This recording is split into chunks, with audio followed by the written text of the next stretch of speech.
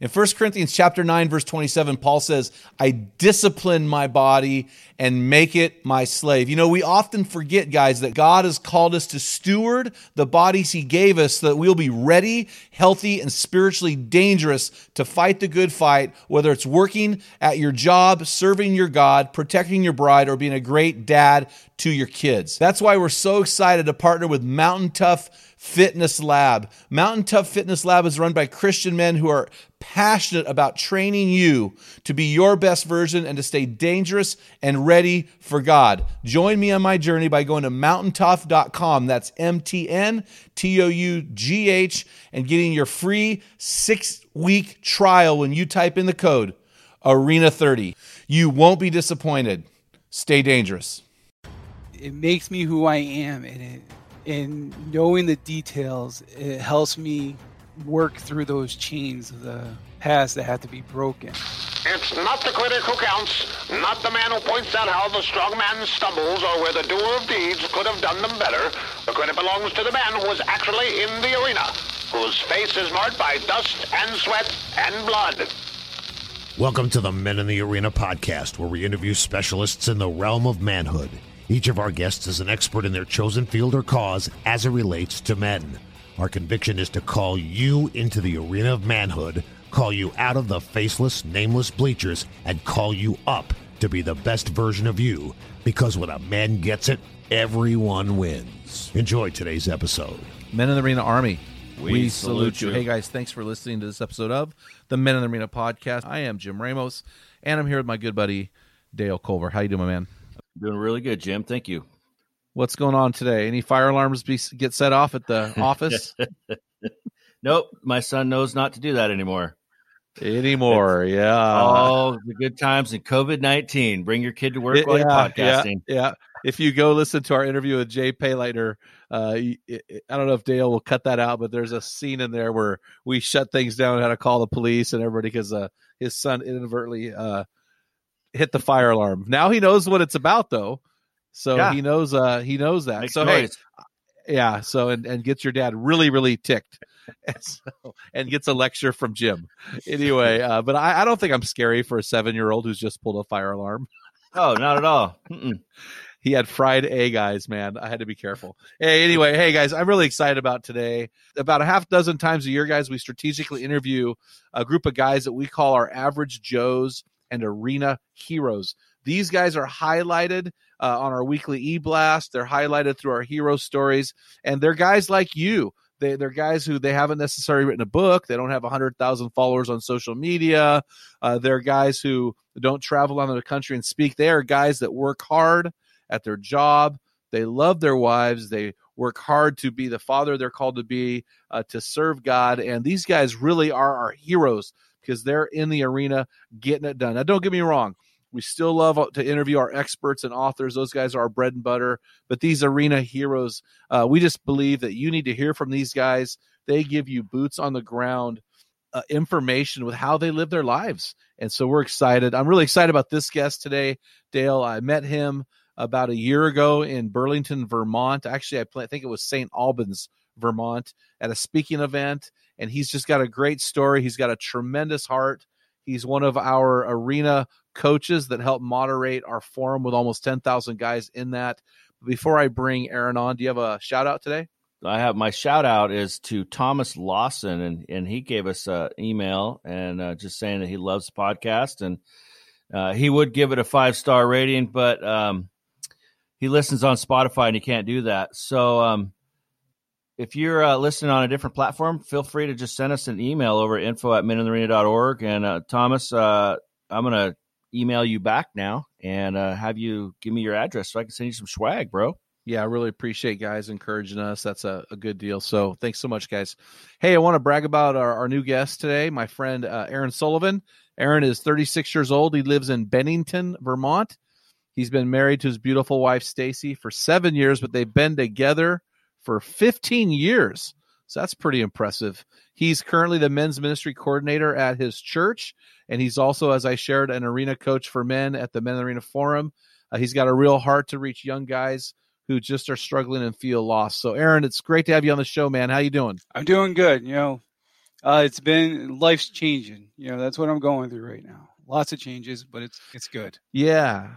We're gonna dive into what those changes are, but before we do, we're gonna throw you into our rapid fire round. Are you ready for this? Yep. All right, man. All I've done is I've just pulled out 4 sentences, and I just want you to finish them for me. And I think this is pretty good stuff, just so our guys can get to know you a little bit. So the first sentence I would like you to finish is, I love Vermont because. It's home.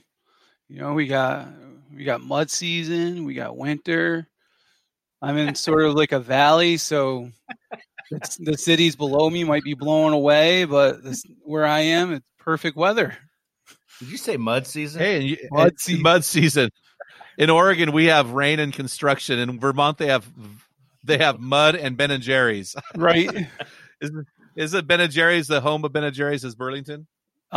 Waterbury, just east of Burlington. Okay, because I know we went to the very first one when we went up there speaking. So mud. Okay, so Vermont because of the mud.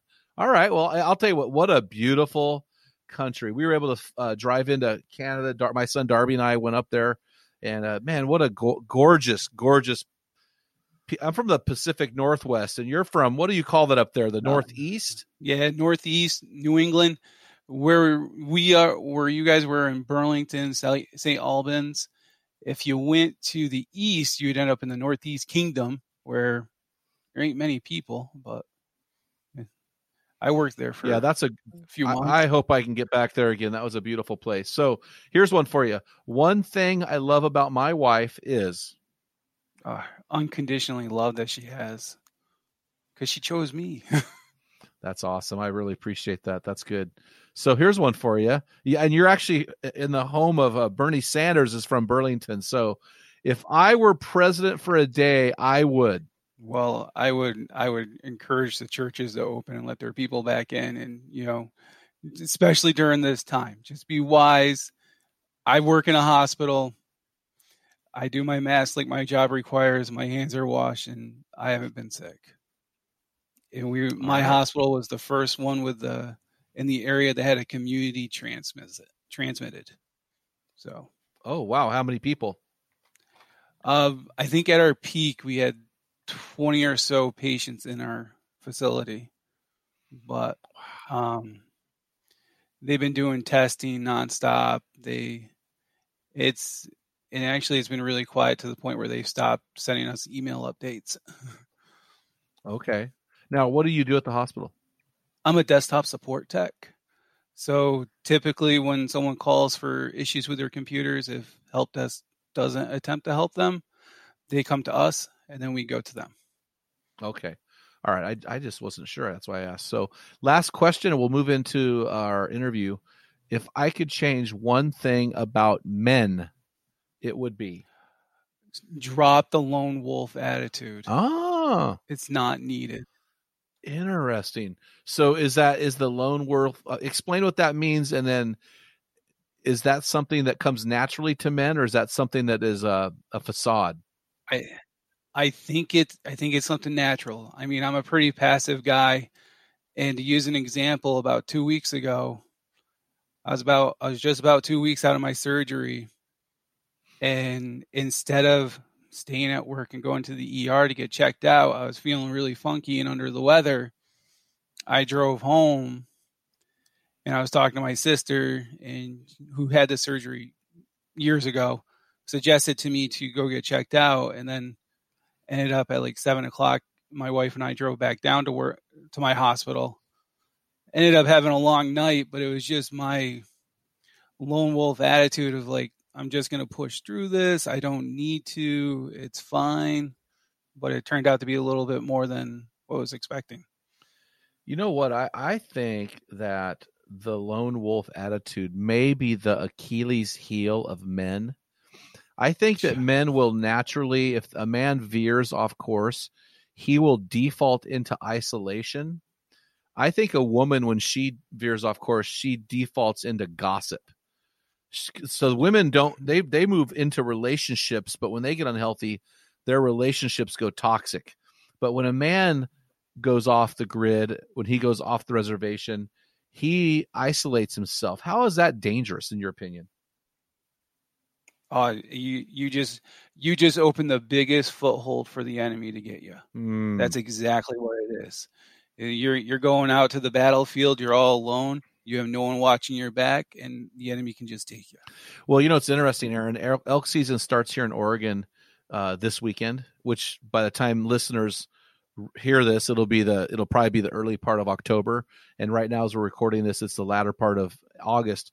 And we've been practicing our calling all summer long.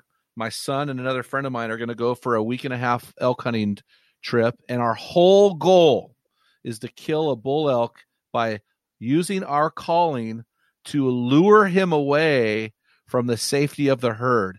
And once we can isolate him, we will kill that elk.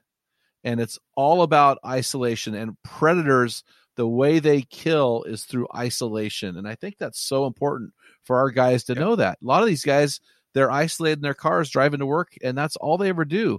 They're going back and forth to work, and they don't have those relationships, and that can be damaging. And if anybody knows about being alone, it's you. Hey, Aaron, will you take a moment and share with our listeners the tragic story of what happened to you in an event that you call the fire? Yeah. So when I was in high school, I was part of sports teams. Just a kid trying to get away from the household family, just to do things.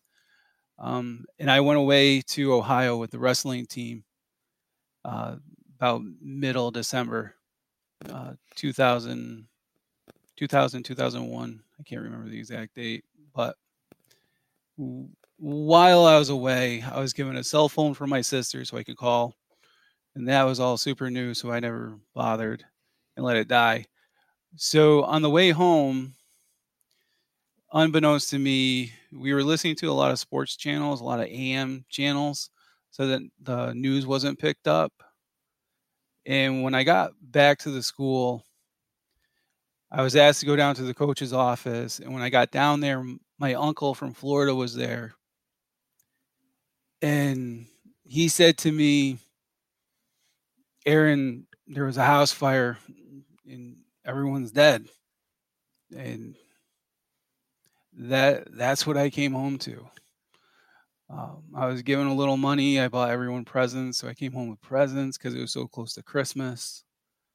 And when that sentence was completed, I was literally felt like something was disconnected. I didn't cry. I didn't have any emotions. I was brought up to the counselor's office. They met us there.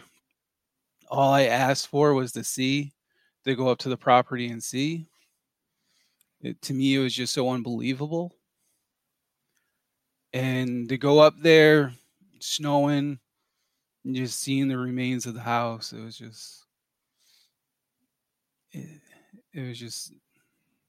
was crazy. And what was left was my sister that lived down the road, my oldest sister who was at work at the time, and who was lost in the fire was my parents, 3 of my sisters, and my oldest sister's son, who was 6 months old. So you lost 3 siblings, both your parents. And is it true that you had another brother died years earlier? Years earlier, my parents had Richie, and he had passed away due to medicine issues. They believed the wrong medicine was prescribed for him. So, gosh, I am so sorry to hear all this. It's all right. It makes me who I am, and knowing the details, it helps me work through those chains of the past that had to be broken. Because once my parents had lost Richie, it caused them, they were hurt, and they didn't seek the help they should have sought. And the person they had for support, they lost shortly after as well due to a drunk driver. So how long before your parents' death? What was the time span between Richie's death and your parents' death? Oh, years. Maybe 20 years or so. It was a good chunk of time. And they had never Continue- overcome that. No. And I didn't have a tough upbringing, but it was clear there was some emotional neglection. The affirmation from my father and stuff. Just talking with my wife, I think last night about it. Like, the only time I really remember getting the affirmation that I did a good job was that one time winning the Pinewind Derby and Boy Scouts. But, Wow.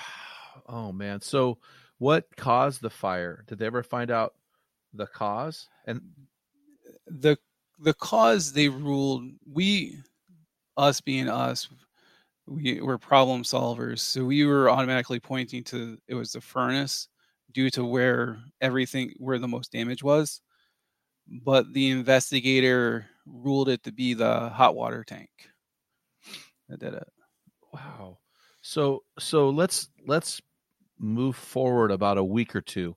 Where did you move, and what was your Christmas? Tell me about that first Christmas. Being mentally disconnected the way I was, my flow was just normal. After, I believe, about a week or so, maybe it was after Christmas, I returned to school. I was taking driver's ed with my sister at the time as well. Probably was able to get my driving license super easy due to it.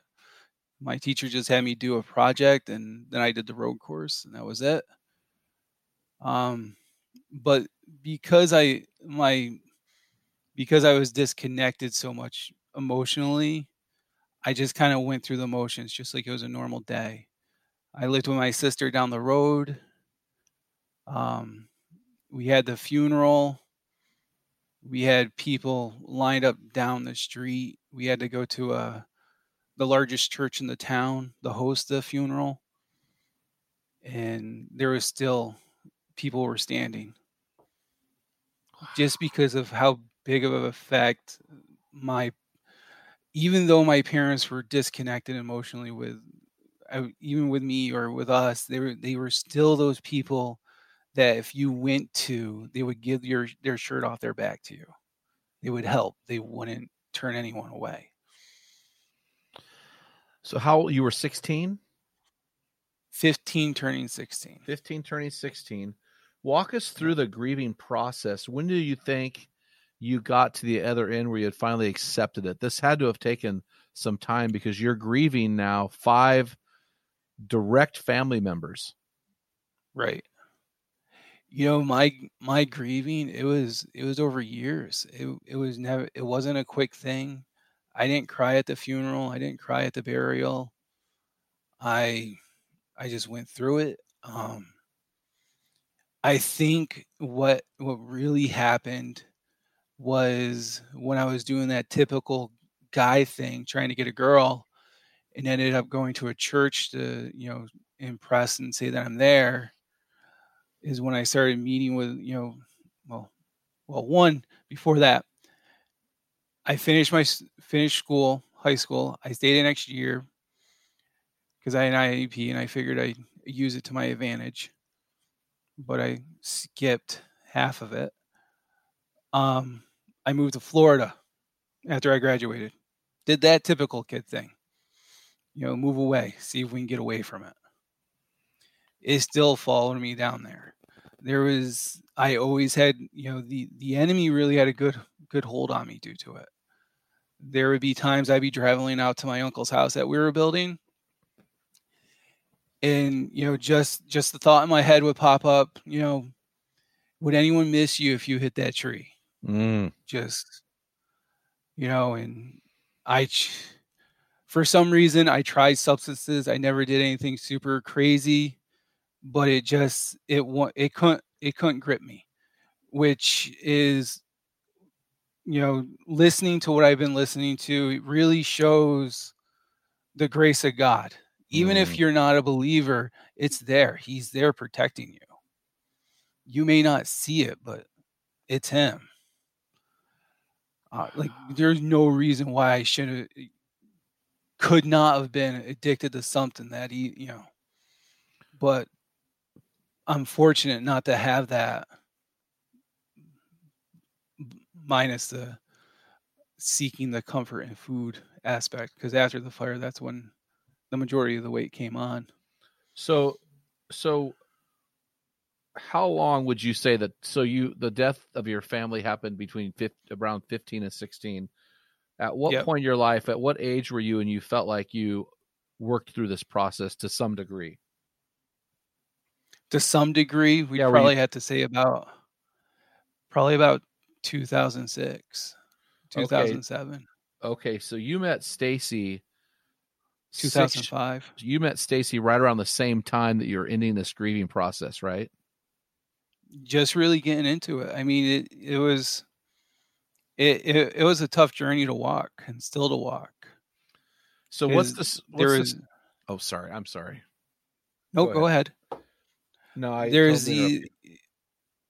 It's all right. It was a tough journey to walk. It's still a tough journey, but the thing that I was always struggling with was having the weight of the death on my shoulders. Because you always have those what ifs. What if I was there? I could have been up. I could have, But so now Stacy enters your life. Now there's a funny story about that. You want to share that with our listeners? Sure. So my senior year in high school, I had a date lined up for prom. I wanted to really do a good one, have a good prom, and that initial date fell through. So I still was committed to go, but I didn't have anyone. And then a rumor started that I was taking Chrissy to prom. And I'm like, I don't even know who this person is. And at the time, she was a freshman in high school. And here I'm on my second year of being a senior. So it's 5 years.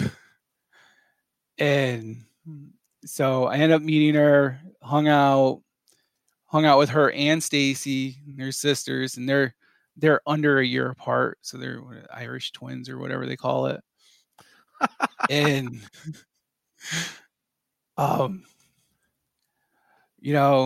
did prom, had a fun time, moved to Florida. While I was in Florida, Stacy would message me every so often on AOL.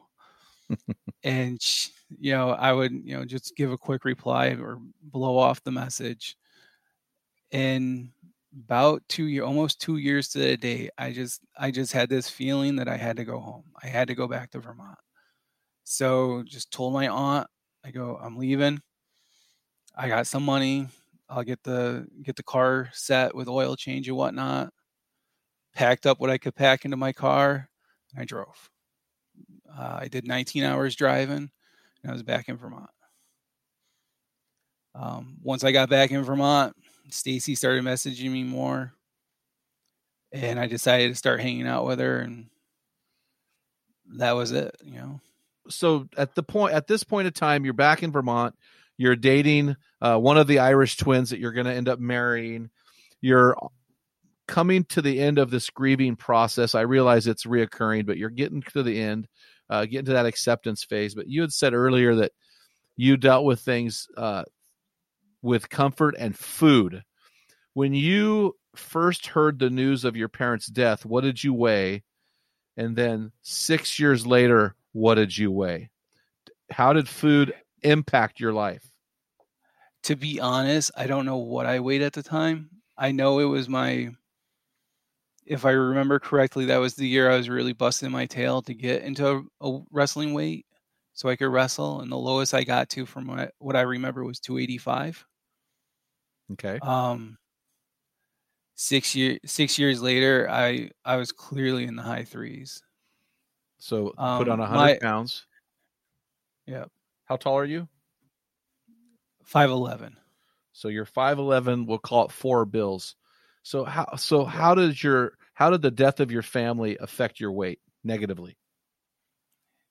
It's a trait of my family is we always went to food for comfort. Mm-hmm. And when the fire happened, people were sending food, sending platters. I always had the mindset that you had to clean the plate. So I was the one that was always kind of eating stuff. I ended up getting a really bad infection that I should have went to the hospital for. I never did. And Now I have some leftover remains of that, but and that was just it. It was always the full stomach made everything feel better. Mm-hmm. And it didn't matter what it was. Yeah. So were you doing any exercise at all? No, not at that time. So your weight continued to climb. Yep. What was the breaking point for you? My breaking point was February 2019 with my weight, when I got on the scale and I was 516. Whoa. That was my breaking point. And my wife and I had been talking for years about doing something about the weight. We've cut out things. We've cut out soda. We've cut out, we've cut down the sugars. We cut, there's all this stuff that we've cut. And we've talked about the gastric bypass, but we held off on it because my sisters both did it. One was successful at first, but she had a job where she could work out every day in the middle of the day and hit the stuff really good. The other one, she just kind of did it, but then she didn't really change. So I seeing those two, and then in the long term, the successful sister, she really got off it. And at the time when I saw that weight of 516, my options as far as like the bypass went was a facility in Saratoga or Dartmouth. Saratoga is a little over an hour away. Dartmouth is 3 hours. And I didn't want to commit for that. So you've decided you're going to do the surgery. Now it's a matter of the location. You're 516 pounds. What happened next? So at this time, I was working for a company in New York. So Saratoga was the best option. I could finagle something and do my appointments on a lunch break. So I went through the stuff for Saratoga. And about a week after doing the seminar, they reached out to me and said my insurance doesn't cover any of it. So that was a blow. So I went to my primary care, and the options we were talking about, we started me on phentermine, which is an appetite suppressant. And I'm very hesitant on just taking pills without really reading into them. Yeah. So I had the prescription with me. I was reading the material on them. I was reading, watching case studies on it.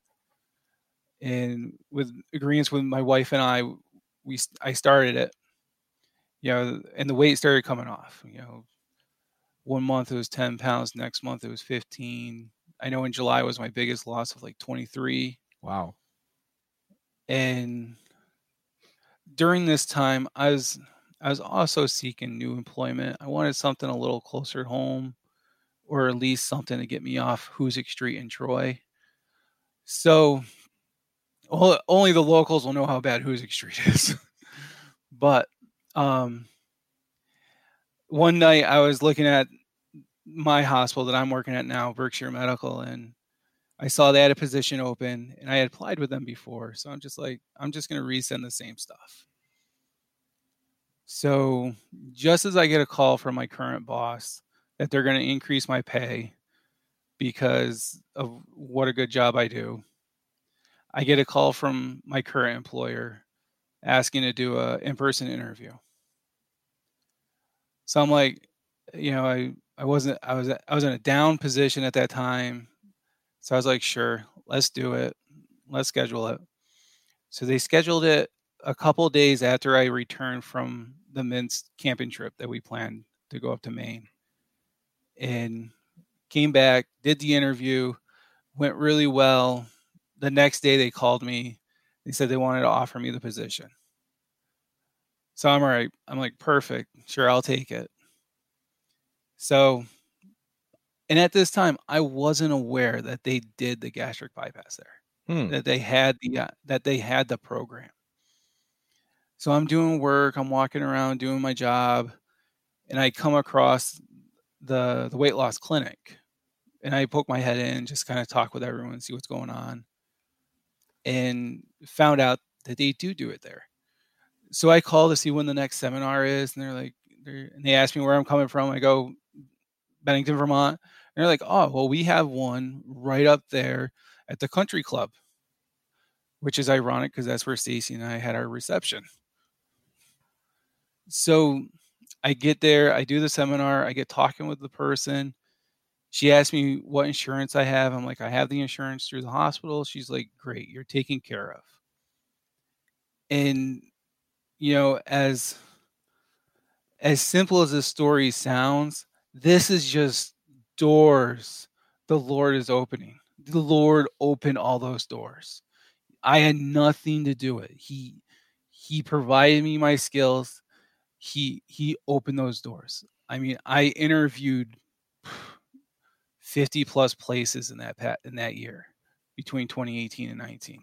So you get the surgery is set, and you're not going to have to pay for it now because you're working for a hospital. You go in and you had the surgery when? I just had the surgery July 29th due to COVID. Okay, so you've had it just recently. So you were at 516. What do you weigh right now? 361. Oh man, that's awesome. Yep. Let's focus on this right now.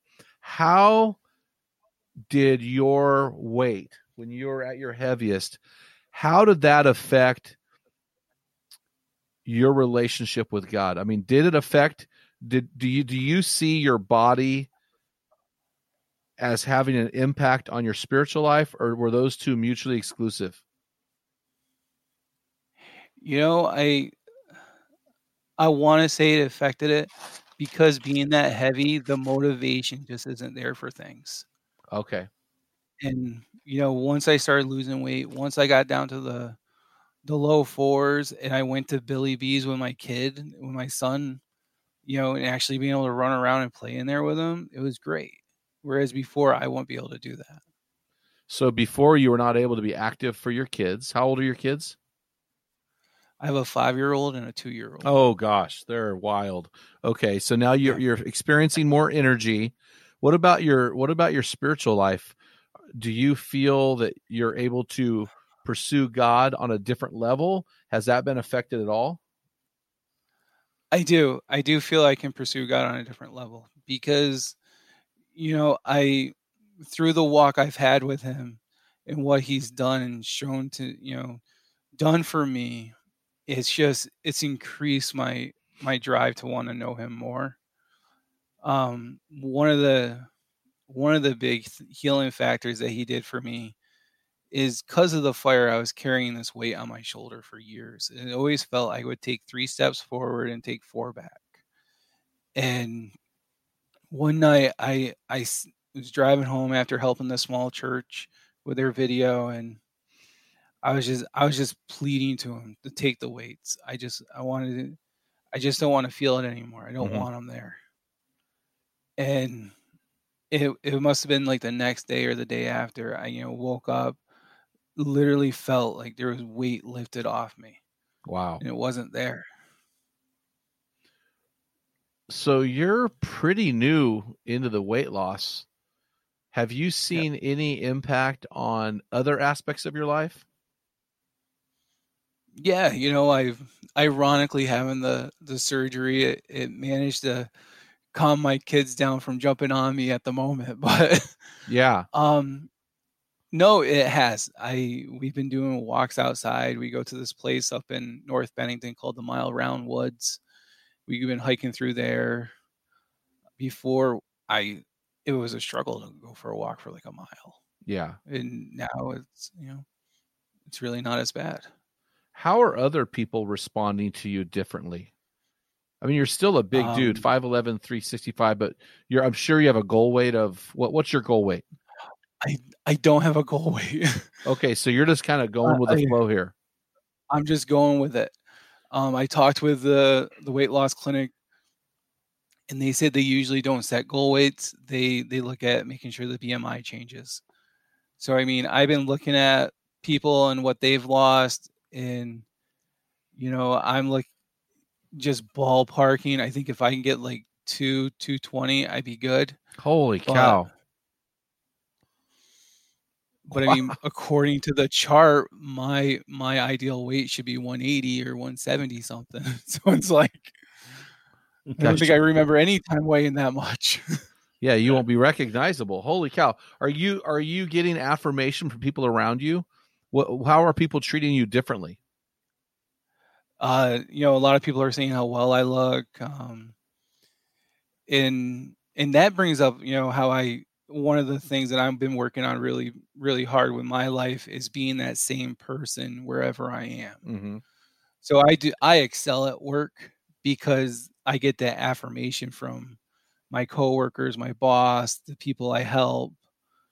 But that's a struggle that I'm working with, and is to be that same person where I'm at. Mm. And I get more affirmation now at home. The wife is liking how I'm looking, my sister's saying I'm doing really well, and yeah, it'll be interesting to see how people treat you as the weight comes off, and if there's a difference. I mean, studies show that there is a difference, and so I'd be curious. Right. So what are you learning now about your brokenness and that journey? The brokenness and listening to your podcast has opened up a lot of stuff, and listening to the books in, the father wound, that was something that that was like a new discovery to me, especially within this past year.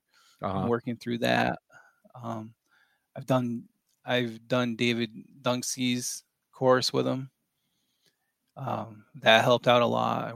That was really fun to work with those guys all over the country or all over the world. And, I've since then, recognizing the wound and what I have, I've started seeing a therapist to work through that stuff as well.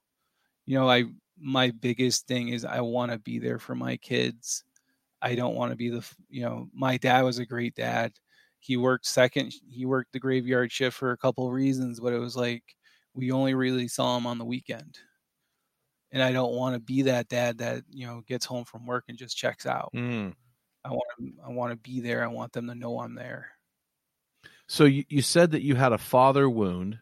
A lot of guys may or may not have heard of that phrase before, but how did you discover you had a father wound, and what is the father wound? I mean, your dad was, gone by the time you were 16. How do you reconcile that with a father who's deceased? Right. And that's been one of my struggles, but he was a great guy. He was a great worldly guy. My family growing up wasn't really big into church. We didn't really know much of the Lord or the Gospels.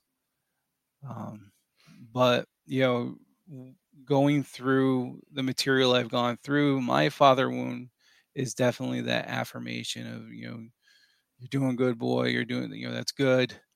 Just getting that.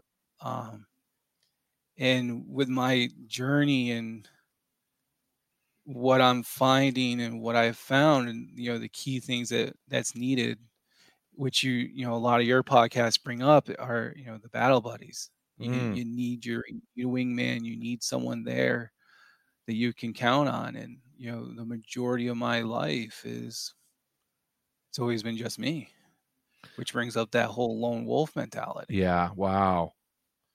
No, that's really powerful. So we often think that our battle buddies are guys who call us out, guys who call us up, guys who call us in. But really, there's something much more going on there, because guys like you or myself or Dale, who for the most part are pretty good dudes, what we lack really is affirmation. Yeah. How have your guys poured affirmation into you? Well, I mean, since the weight loss, I'm getting that, getting that you're looking sharp type thing, comments, and, me being tech savvy, I get affirmation with that. But just now, since really starting up the men's stuff, and really building into how important having those groups of guys around other guys is. Yeah, Yeah, that's what's been a real big goal of mine, is to get that built up here. So do you think that brokenness will ever go away, or do you just learn to live with it, or is there some medium in between the two? I think, one, I don't think it'll ever go away. Two, you're going to live with it. But with being with the Lord, he's going to show you how you can use it and how you can help people that have it. Like I've dealt with that brokenness for so long, and really just in recent years is when it really got turned around, where it wasn't as much of a brokenness, an active brokenness and weight. Yeah, I have a friend of mine. He's a pastor friend of mine, Dean Yoder, and he says, if you're fixed on Jesus, you're fixed enough. And one of the things that people, I think, inadvertently realize, I don't think this is scriptural personally, that you can be totally free and not broken. And I would disagree with that scripturally, because I believe you can be free and broken. In fact, I think we're all broken, but we can walk in freedom. What are some things that you are doing now to break some of the generational brokenness with your children? Mine, I'm being, I'm spending more time with them. I'm being there for them. It's killing me because of this whole COVID thing and my wife's work, how the maps they're using, because I really want to take them places, and we can't, because if we do, my wife has to be quarantined. But really just being there with them, trying to show them interesting things. I'm looking into, since my son's getting up in that age, I'm looking into the trail, the Christian version of Boy Scouts. And seeing about starting up a troop. And then,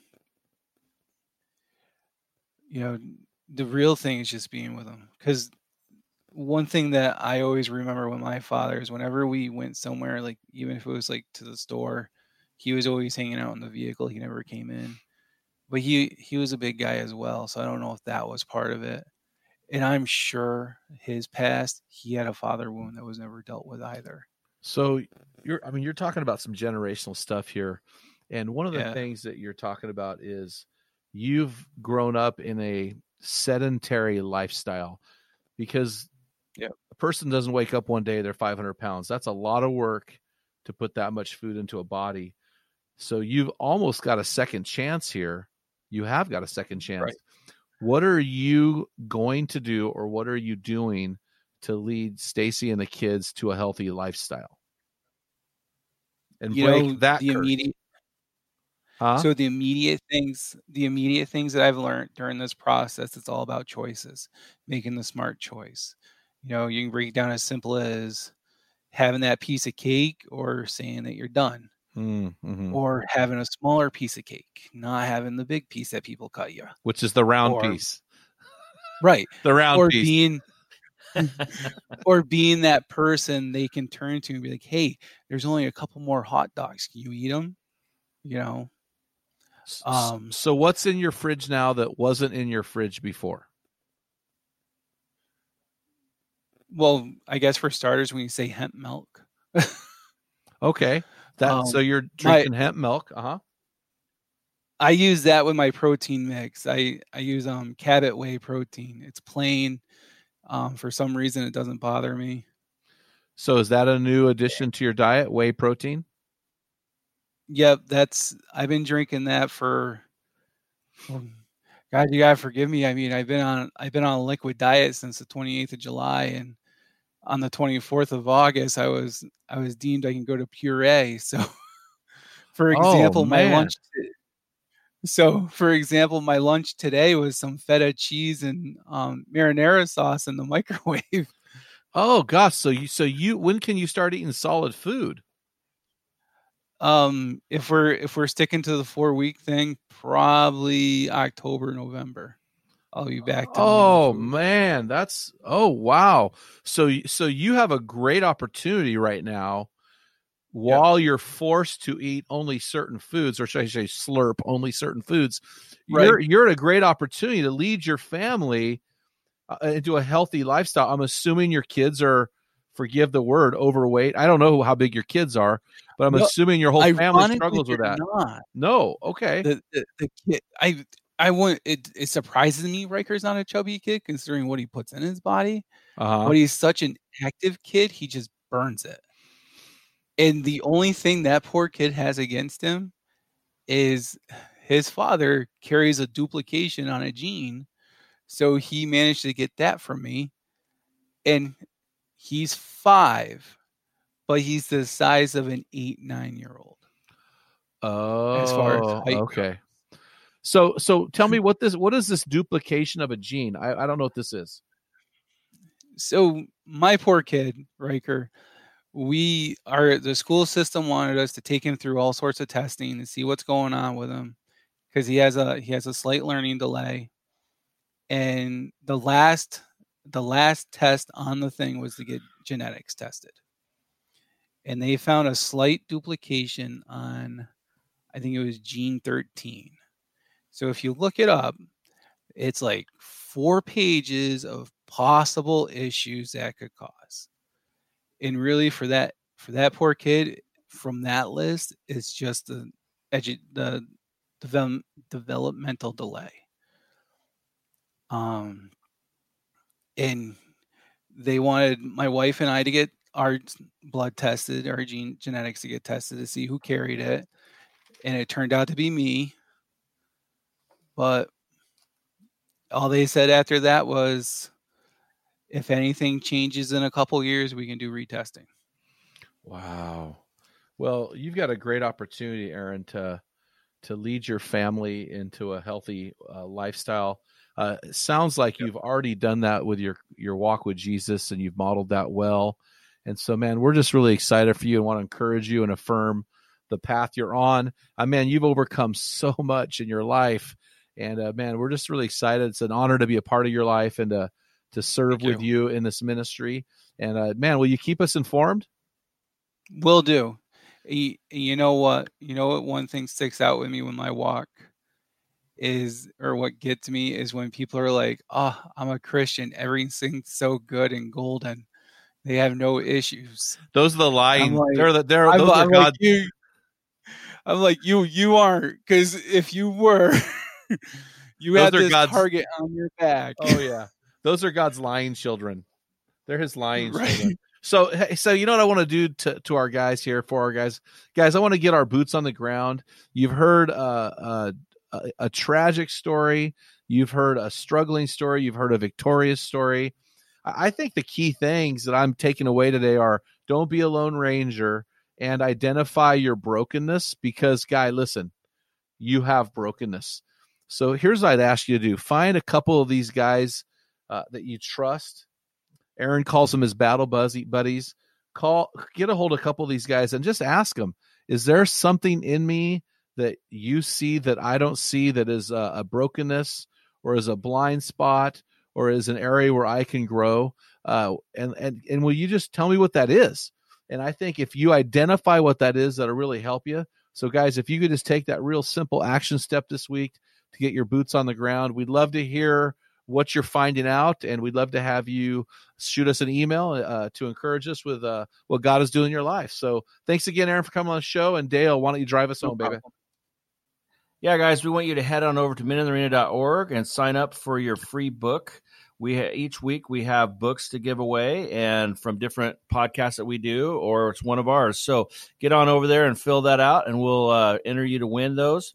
And we will also sign you up for our free weekly equipping e-blast, which includes links to the newest podcast, videos from Jim, weekly blog, hero stories, and more.